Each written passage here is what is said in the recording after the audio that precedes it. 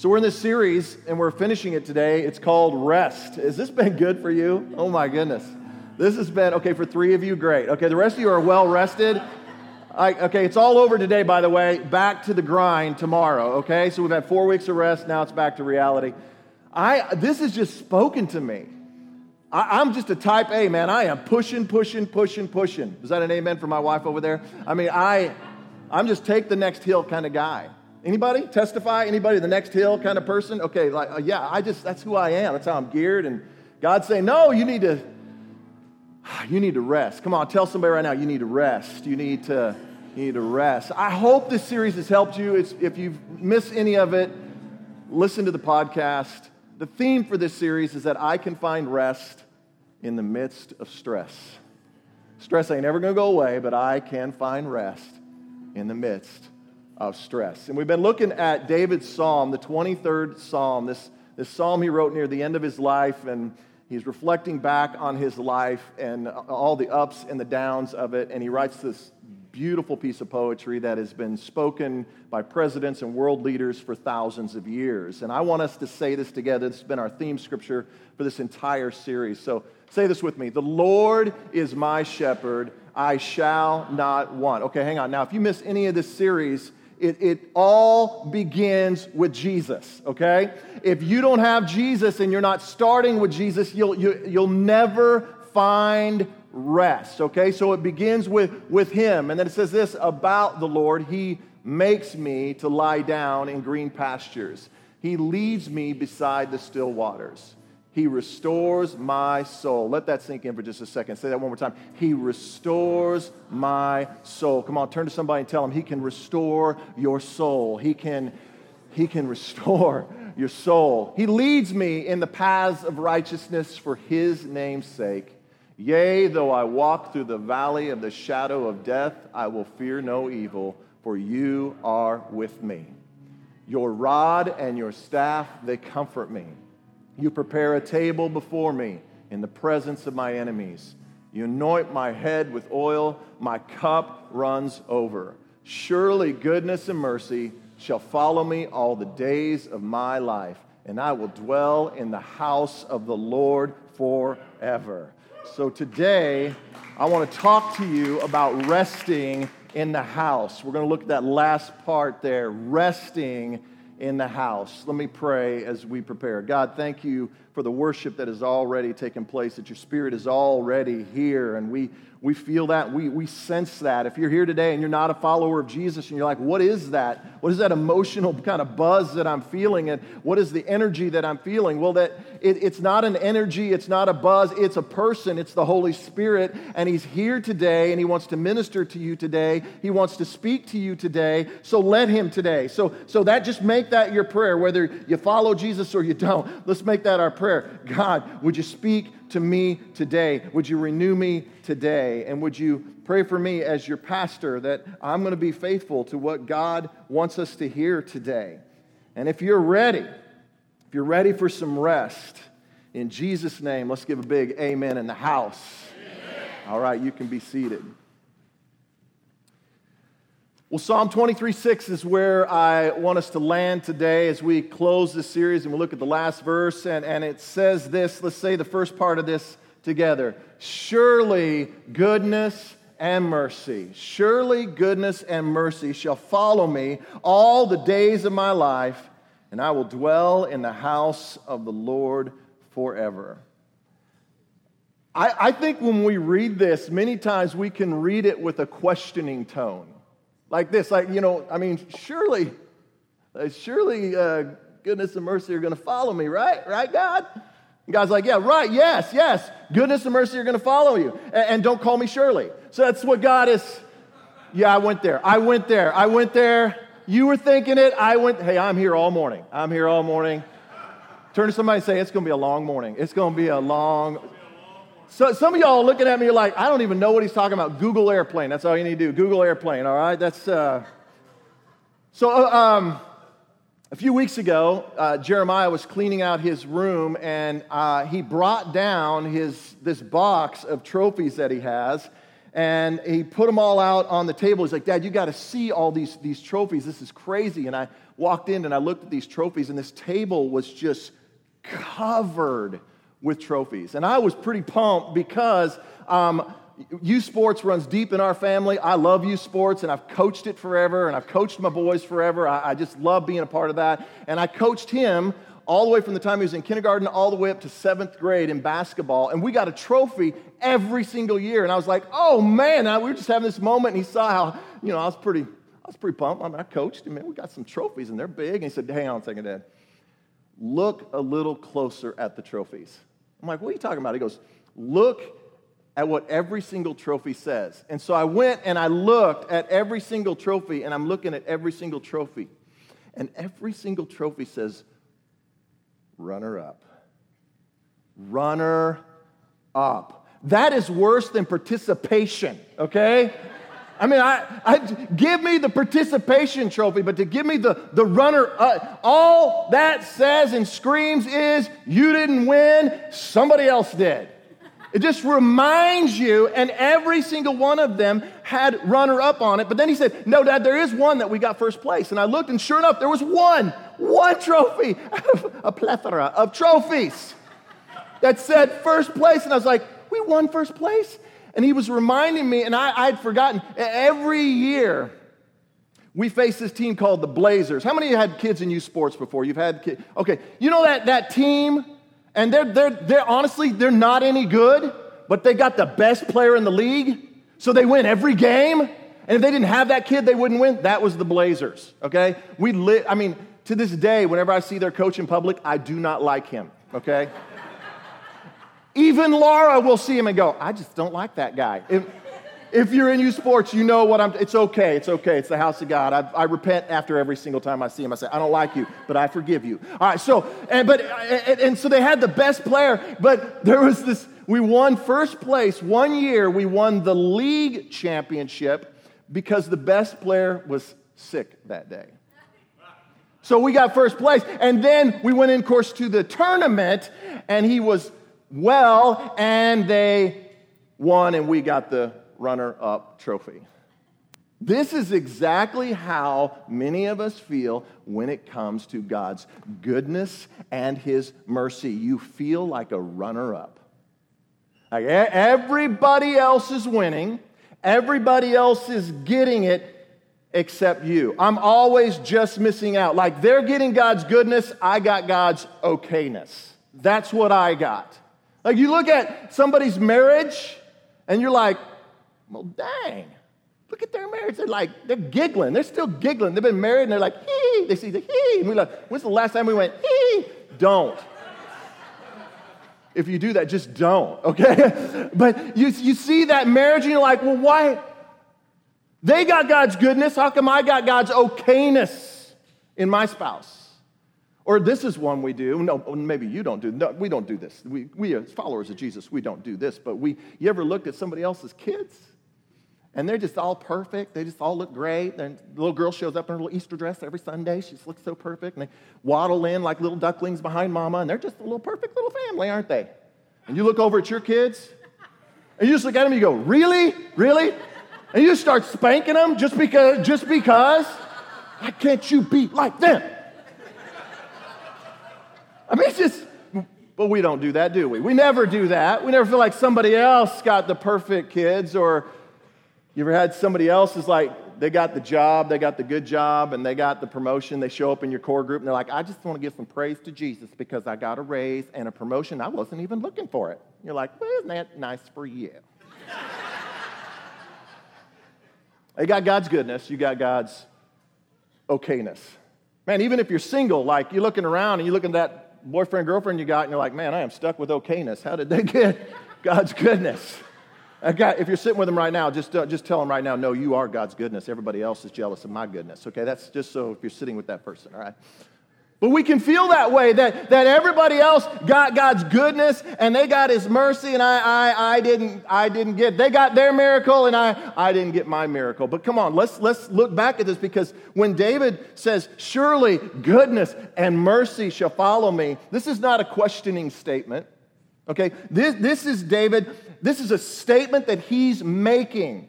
He's saying, I can count on it.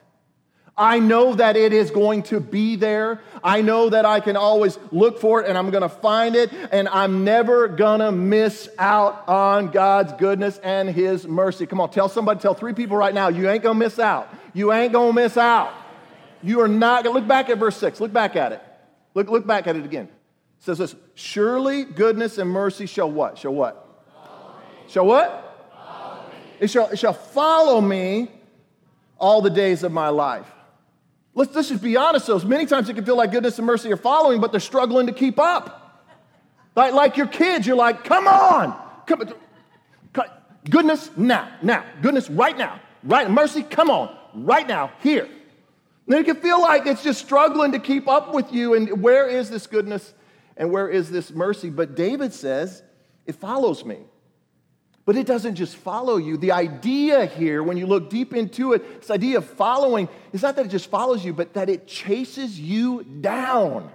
How awesome is that for you if you're a follower of Jesus? That his goodness and his mercy will chase you down. Like it is going to hunt you down. It is going to look for you. God gives out his blessings to you freely. He's on you. He's looking for you. He's with you. And he says, I want to give it to you.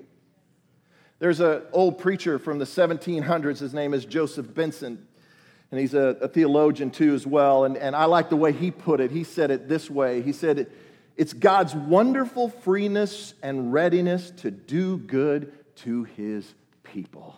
Look at that. Just let that sink into you. God's wonderful freeness. And he just wants to give it out to you. His readiness to do good to his people. You're his kid. You're his child. And he says, I want to give this out to you. I'm not waiting on it. I want to give it to you. See, goodness and mercy, there's so much depth in these two words that I think we can miss what David is trying to say here. And I think he uses these two words very, very intentionally, because you could look up in a whole bunch of different versions. Like if you've got YouVersion on your phone and you looked up all the different ways the words goodness and mercy are used in different translations, it's because these two words there's so much depth to them. Like just the word, take the word goodness. The word goodness here, what David is trying to say is this idea of enjoyment. Like God wants you to have some joy.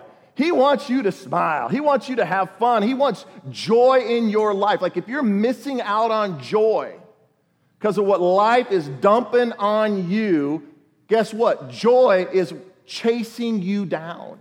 It's there for you. Enjoyment. It's this idea of, it's a benefit. Like it's the best benefits package ever. Like we love benefit packages at work, don't we? Like you give me this, you give me this, you give me this. Well, what David is trying to say, like when you are on God's team, you have the best benefits package ever. So it's enjoyment, it's a benefit, it's welfare, but it's not a welfare check. You're not going to be on government cheese with the Lord. No, he's not there's putting some food stamps in your hand. No, he says, no, I have the best for you. I'm looking out for you. That's the kind of welfare that he's talking about. I'm looking out for you. He says, and this idea of happiness. It's so weird. Sometimes as followers of Jesus, we think, well, I can't be happy. I'm a follower of Jesus. And I just have to be somber, and that's just who I am. No. We should be the happiest people. If we are not that, some of y'all ain't happy right now. I can just look at you. You could smile right now. That'd be a really good time to smile at this preacher. Like, yeah, just fake your happiness right now. Fake it till you make it, okay? But because, like, why would anybody want what you are selling if you're not happy? Happiness is contagious, is it not? Like, when you see somebody that's happy, don't you want to be around them? But when you walk up to somebody and say, hey, how you doing today? And they're like, oh. Don't you just want to get that conversation over quickly? Come on, let's be honest, be true in the house of the Lord. Like somebody says, oh, you're like, I mean, not that we don't care. I'm not saying we don't care, because when people are carrying their burdens and people are struggling, we want to listen and we need to lean into that. That's not what I'm talking about. I'm just talking about, man, am I happy? Is the joy of the Lord with me? And it's this idea, look, goodness is this idea of good things. I don't know what your impression of your Heavenly Father is. I don't know what your impression of God is, especially if you're not a follower of Jesus today. Let that sink in. God wants good things for your life. Come on, tell somebody right now. Tell 3 people God has good for you. God has good for you. God has good for you. And now that's just goodness. That's just the richness of goodness. Now what about mercy? The idea of mercy here is this idea of devotion and faithfulness, this idea that God is always there. Doesn't matter. He's always going to be faithful. I can count on him. When I look over my shoulder, there is goodness and mercy. It is there. It's the favor of God. It's the kindness of God. He's a kind God. Doesn't matter what you've done, doesn't matter where you've been or who you've been doing it with. We have a kind God. He's not waiting to pour out his wrath on you. He's waiting to pour out his mercy on you because he is kind and he is loving. It's this idea of loyalty and unchanging love.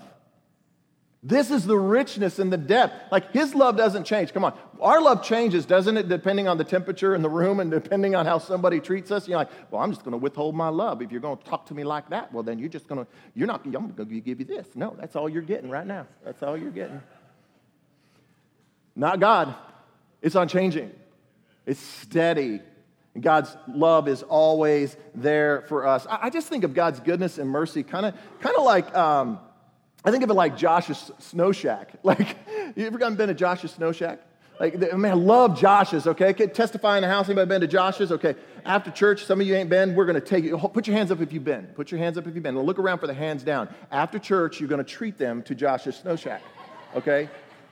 To a wonderful gift that Oklahoma has given to this world. We've given them Quick Trip, and we've given them Josh's and Taco Bueno. Those are our contributions to the world, right? Right? So, but you go to Josh's and they have that menu, and it's just an endless number of flavors, and an endless combinations. It just goes on, and there's nothing better in the heat of August than to just bite into that Josh. They put so much juice in it, and they have that shaved ice, and it just feels so good. That is God's goodness and mercy. It's this endless combination. It is never ending, and it quenches what you need. This is who our God is. So David says this. He says, not only does it follow me, but I love this, it follows me all the days of my life. It's always following me. Like, it's always there. I think when I read this, and I'm going to read a little bit into it because it doesn't really tell us this, but I just think when David wrote this, we know that he was probably writing this near the end of his life, and he was kind of looking back on his life and looking back at all the goodness and mercy. Like, he's sitting there and he's the king, but he's looking back at that time when he was just a teenager. And he was just out in this field, and nobody knew who he was. Like, nobody was writing, nobody's preaching about him, nobody was, putting his psalms and his poetry into books. Nobody was doing any of that. Nobody knew who this guy was. He was just a teenager watching some sheep in a field, and he sees that the prophet comes, but he's out in the field, and he looks out, and the prophet is coming, and the prophet is trying to figure out who the next king is going to be and going through all of his brothers, and David's not even invited to the party. But then Samuel, looks over the brothers, and he's like, hey, who's that? Who's that? And just, that's one of my other boys. I just have him out there watching sheep. Well, let me go talk to him. And he goes out into the field, and he finds David in the field. Listen, this is who our God is. God can find you in a field. Come on, somebody. Come on, somebody. That God can find you in a field, huh? You feel like, does God know me? Does God know where I am? Does he know God can find you in a field? That is good preaching. Tell somebody right now, he is preaching right now. That's good stuff right there. So he finds him in this field, and David's remembering this moment, and he's looking back, and he's like, there it was. There was God's goodness, and there was his mercy. And then he remembers that he was anointed, and then he remembers this time when, and we all know this story, but nobody knew the story. And he goes into King Saul, and he says, hey, listen, I think I can kill that giant. And God's favor was with him. And he goes out on the field, and he's all on this field, all by himself. And he knows, I've killed the lion, I've killed the bear, but dang, you are big, dude. And he's standing out in the field, and he's out there on the battlefield all by himself. And God's goodness and God's mercy are right there when he's facing the biggest giant. Isn't this our God, huh? No matter the giant you face, God's goodness and mercy right here, right here. God's mercy is right here. No matter the giant that I have right here in front of me, God's goodness, and you got me? Okay, God's with me. The soldiers are all hiding out. Y'all a bunch of, but they're hiding, but not God's goodness and mercy right on the battlefield with me. And then David kills that giant. And then he's going to ascend to the throne, and King Saul ain't too cool about that. So King Saul says, I'm going to kill David. I'm going to hunt him down. Next thing you know, David, all of a sudden, the anointing and the killing of the giant, and like everything's going good, everything's going bad now. But David's looking back, and he's remembering when he was hiding out, when he was a bandit, and he actually ran off and had to even hide with the enemy at one point. He's remembering all that, and he's like, oh my goodness, I didn't even realize it. Now, everywhere I was, even when I was being chased, God's goodness and mercy was still with me. No matter where I went, no matter what happened to me, he was still with me. And then I remember the day I became king. That was a good day.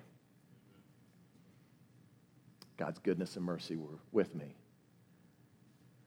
But then David even remembers, as he looks back, and he remembers that sin, that time where he is messed up with, he looked upon Bathsheba, and then he hurt Bathsheba's husband and had him killed, and he found himself in the deepest, darkest pit. And I think David in his old age is looking back, and he's like, man, that was a dark time.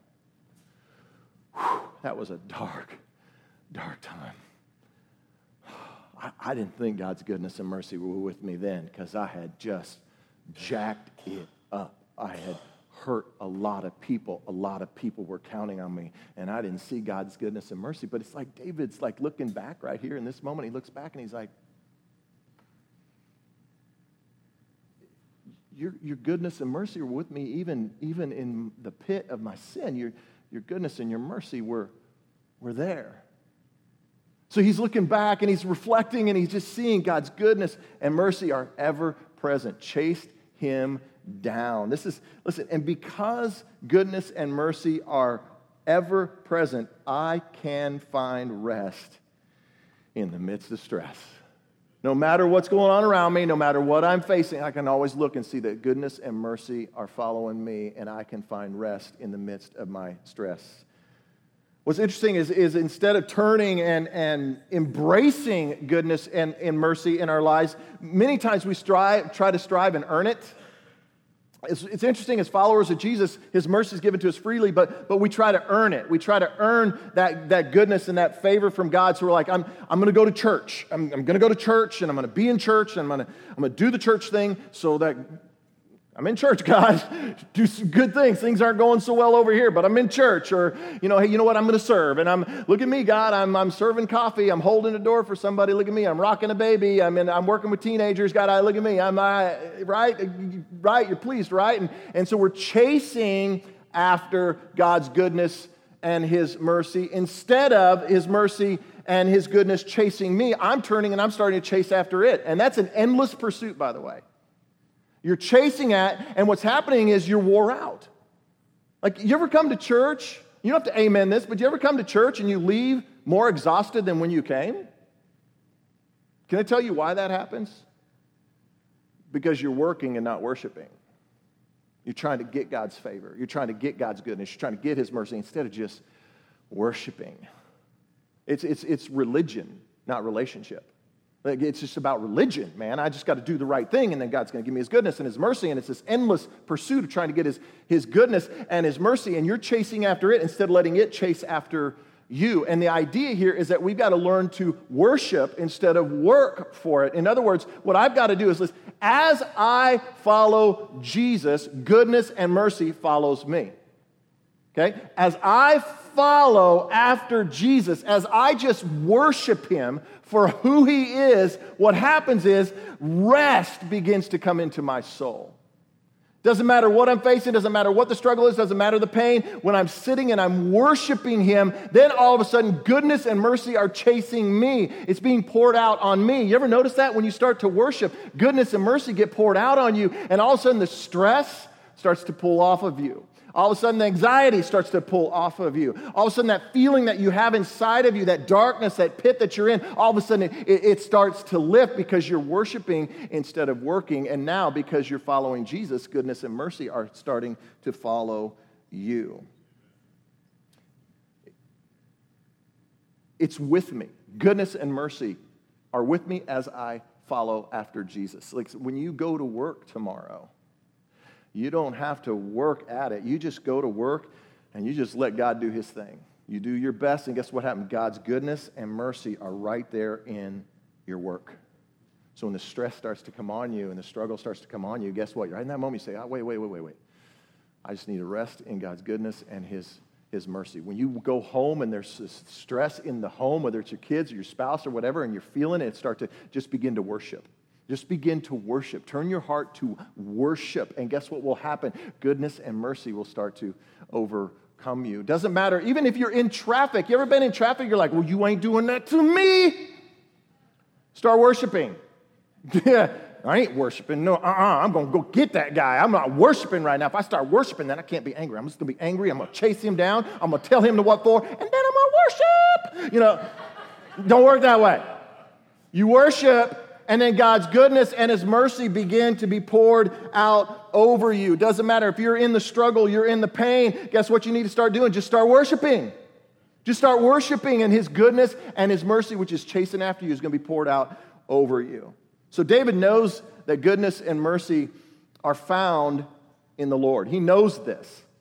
And that's why he says at the end of verse 6, he says, I will what? I will dwell. I will what? Dwell. I will dwell in the house of the Lord forever. I love this. David begins this piece of poetry by talking about the Lord, and he ends this piece of poetry talking about the Lord. He's got it all figured out here. David's like, it begins and it ends with him. Doesn't matter what I'm facing. Doesn't matter what is in the in-between. What matters is that God is on both ends of it. That's good for somebody today. You need to know that. Doesn't matter the in-between as long as God is on both ends of it. So David says, I will dwell. This idea of dwell is to rest. It means to literally sit down, to settle, to take a seat. And rest in the home, rest in the house. What is a house? A house is a place of security. It's a place of devotion. It's a place of love. It's a place of comfort. And I think that's what we got to do. We got to just stop striving. We got to stop working, and we got to start worshiping, and we got to start leaning into and just dwell in the house. Rest in the house. Here's the question I want you to wrestle with this week, and I want you to just write this down, take this with you. And this is the question I want you to ask is, am I resting in the house? Am I resting in the house? Come on, turn to 3 people right now and ask them, are you resting in the house? Are you resting in the house? Now, so what does that mean? What does it mean to rest in the house? What does it mean to dwell in the house? Well, here's the first thing I'd like for you to write down is this. I am the house of the Lord, okay? I want to talk about this, and this is how we're going to land this plane for this series, okay? I am the house of the Lord. Say that with me. I am the house of the Lord. Come on, turn to somebody and tell them, you're the house of the Lord, and I'm the house of the Lord. I am the house of the Lord. The Apostle Paul, he wrote a letter to the Corinthian church, and in that letter, you can read this later, 1 Corinthians chapter 6 is where it talks about it, but in 1 Corinthians chapter 6, Paul says this, he says, our bodies are the temple of the Holy Spirit. In other words, God dwells in me. I can rest because the Spirit of God is always with me. It does not matter. Listen, here's how it works. Think about the psalm, bookended with the Lord, okay? God is with me. I am now the temple of the Lord. The Spirit of God is within me. That means, listen, He makes me lie down in green pastures. Guess what? Did anybody do anything fun this week? Raise your hand if you just one thing you did. And I had a good time doing this. Raise your hand. Wow, you know what? Let's just all raise our hands so we just pretend, because there's people here who don't know Jesus and they want to know, wow, they're not having, yeah, look at how we're all having fun. We all had a great week. That's why you need to follow Jesus. We're all having a great time, okay? Listen, when you had something fun, when you did something good, God was there enjoying it with you. He was in the green pasture. God wants us to have joy in this life. He wants us to find the green pasture. When you're there beside the still waters, we talked about that in week 1, this idea of being in the Word, of getting up 10 minutes earlier and just opening up the Word and letting the Word speak to me. But here's what keeps us so many times from the Word is we wonder, does God hear me when I pray? Is He even listening? Is he even here? Like, is he? Yes. When every time you open up his word, he is present there with you. He's there with me in the valley. We talked about the dark valley. Even when I can't see God, it's so dark. It's so dark. I can't see up. I can't see down. I can't see forward. I just don't even know if I'm going the right way. And he's with me. He's the Spirit of God that is in me, even in the dark valley. We talked about this idea that his rod and his staff reach out and they touch us and remind us, I'm here. Get a text from a friend. Somebody prays for you. You're a worship song. Yeah, he's with me. Even when you're surrounded by your enemies, you look, man, that they did, and with that person, and then the enemy's closing in on me, and man, I'm feeling surrounded, and what am I going to do? We talked about King Hezekiah. King Hezekiah was surrounded, and he said this, don't answer the enemy. Don't answer the enemy. And we talked about this table last week that he puts in the presence of my enemies. In other words, God's right there at the table, even in the presence of my enemies. This is our God. I am the house of the Lord. And because I am the house, I can find rest in the midst of my stress. So I am the house of the Lord. Now, the next one is this. We are the house of the Lord. Come on, say that with me. We are the house of the Lord. Come on, tell 3 people right now. We are the house of the Lord. All of us together. Look, when David talks about dwelling in the house of the Lord, he's actually talking literally about the temple here. He's actually like probably somewhere near his palace, and he's looking up the hill and he sees the temple, and he's like, yeah, I'm going to dwell there. I'm going to go there. I'm going to go to that physical place, and I'm going to worship you. And that's what we're doing together today. We're coming to that physical place, okay? The church, you can call it the temple, the church, the tabernacle, whatever you want to call it, but we're gathering together as God's people. The Apostle Paul, in his letter to the Corinthians, back to that again, he said this. He said, the church is the body of Christ. We're the body of Christ. All of us together, we are one body with many members. In other words, we gather to worship one God as one body, united together in love. Listen, this is a house of comfort. This is a house of love. This is a place you can run to as a refuge and an oasis from the pain and the struggle and the stress and the pressures of this world. 1 hour a week, baby. Every Sunday, I know where I can find it. I know where it's coming. It might be Wednesday, it might be 9 a.m., and I'm struggling, but I know Sunday is coming. It might be Thursday night, and I'm having a difficult time at home with my kids or my family, but I know Sunday is coming, and I know when I come into the house of the Lord, at least for that 1 hour, it's going to push it all back. I'm going to find me some hope in the house of the Lord. Amen? I can find some hope. This is the place to find healing. This is the place to find peace. This is the place where you find purpose for your life. When you're sitting there, man, I come in here and I'm just refocused, and I know this is what God has for me. This is what he wants for me. We are the house of the Lord. But here's how I want to end this whole series. This is how I want to land this plane. And this is the way David ends this beautiful piece of poetry. I love the way he ends this beautiful piece of poetry. He says, I will dwell in the house of the Lord forever. Forever. In other words, not only am I the house of the Lord and we are the house of the Lord, but the Lord has prepared a house. The Lord has prepared a house for me, okay? Come on, turn to somebody right now and say, heaven is your home. Heaven is your home. Heaven is your home. Jesus said it this way about 1,000 years after David in John chapter 14. John the apostle records what Jesus said, and here's John and all the disciples, and they're sitting around, and Jesus says to them, hey, listen, I know you're freaking out because I'm getting ready to leave, but listen what I want you to know. I'm going to go, and I'm going to prepare a house for you. And I'm not going to leave you as orphans. I'm going to send the Holy Spirit, and then I'm coming back to get you. And you're going to dwell in my house forever. This is not my home. Heaven is my home. This is not the end of your story.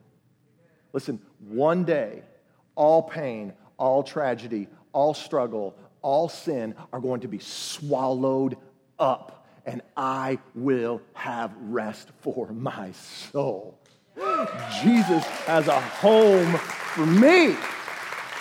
For me. Everything that's going on in this world, I do not have to be discouraged. If I'm not a follower of Jesus, I have to be discouraged because there's nothing coming after this. But for the believer, for the follower of Jesus, it doesn't matter what comes my way. It doesn't matter how you knock me down. It doesn't matter whether I'm in want or I'm in plenty. I know I can't get enough plenty on this earth for the house that Jesus is building for me one day in heaven. It's going to be the best of the best that he has for me. So are you dwelling in the house? If you're not a follower of Jesus, I want to invite you in the house.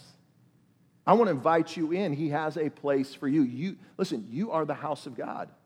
If you're not a follower of Jesus, God wants to make his home in you. Like, what? Yes, in you. Yeah, but you don't understand. You don't know what I did. I don't know. All I know is I know a lot of people that were just like you. And I was just like you. Broken, sinner, jacked up, messed up, couldn't make it right. But Jesus came in, brought the Spirit, and started turning my life around. Is that your testimony? That's my testimony. God started turning this wreck around, and that's what he wants to do for you. He wants to put a home in you, but not only a home in you, but listen, here's the really good news. This is your home. You have a new home. You have a family. This is the beauty of the church. This is something that cannot be replicated anywhere else on the planet. You can't go to the gym and get this. You can't go to the coffee shop and get this. You cannot get on any rec league in this city and find what you find here. A family. There's something that happens when we become a child of God. His Spirit comes into me, and His Spirit is in you, and in you, and in you, and in you, and we are united together as brothers and sisters in Christ, and something is different. You ever been across the country? You're not even at Core Church. You're just across the country somewhere, and you run into somebody, and you find out they're a follower of Jesus, and you're like, woo! Just something weird happens, doesn't it? You're like, well, it's like we're family. I don't know you, but we're like family. And they don't get weirded out by it. They're like, wow, we're like family. And it's the Holy Spirit that is in, and this is a place for you. This is a safe place for you. This is a home for you. A home is a safe place. If you're not a follower of Jesus, this is a safe place for you. You can come in here with all your brokenness, all your messed upness, all the struggles that you have, and you can lay them out on the table. And we're like, yeah, brother, yeah, I understand that. Sister, yeah, I totally understand what that is. And this is a place where you're going to find people that lift you up out of the mud, not push you down in it. Aren't you sick of that? Aren't you tired of that? Aren't you just tired of the world just pushing you down? Aren't you ready to be lifted up? That's what this place is for. That's why we come every week. That's why you show up every week. You know that. I'm not telling you anything you don't know. That's why you run here every week. Because you know, well, I'm going to get lifted up. But the best news is that Jesus right now is somewhere making a house for you. This is what I want you to know if you're not a follower of Jesus. He's already made the house. He's already working on it. He doesn't wait until you become his son or daughter to start building your house. He's building your house in anticipation that you're going to be there one day. And he says, this is for you. I have this for you. And all you got to do to receive that is just to simply say, all right, I choose to follow Jesus. I want to follow after him. I just want my sins and my junk and my past. I just want it gone. And I don't quite understand all of it, but I just know I want to take a step. And I just want to encourage you today, just take a step. Just take a step towards Jesus and watch what he does. Yes. Take a step towards the house. Watch what he does in your life.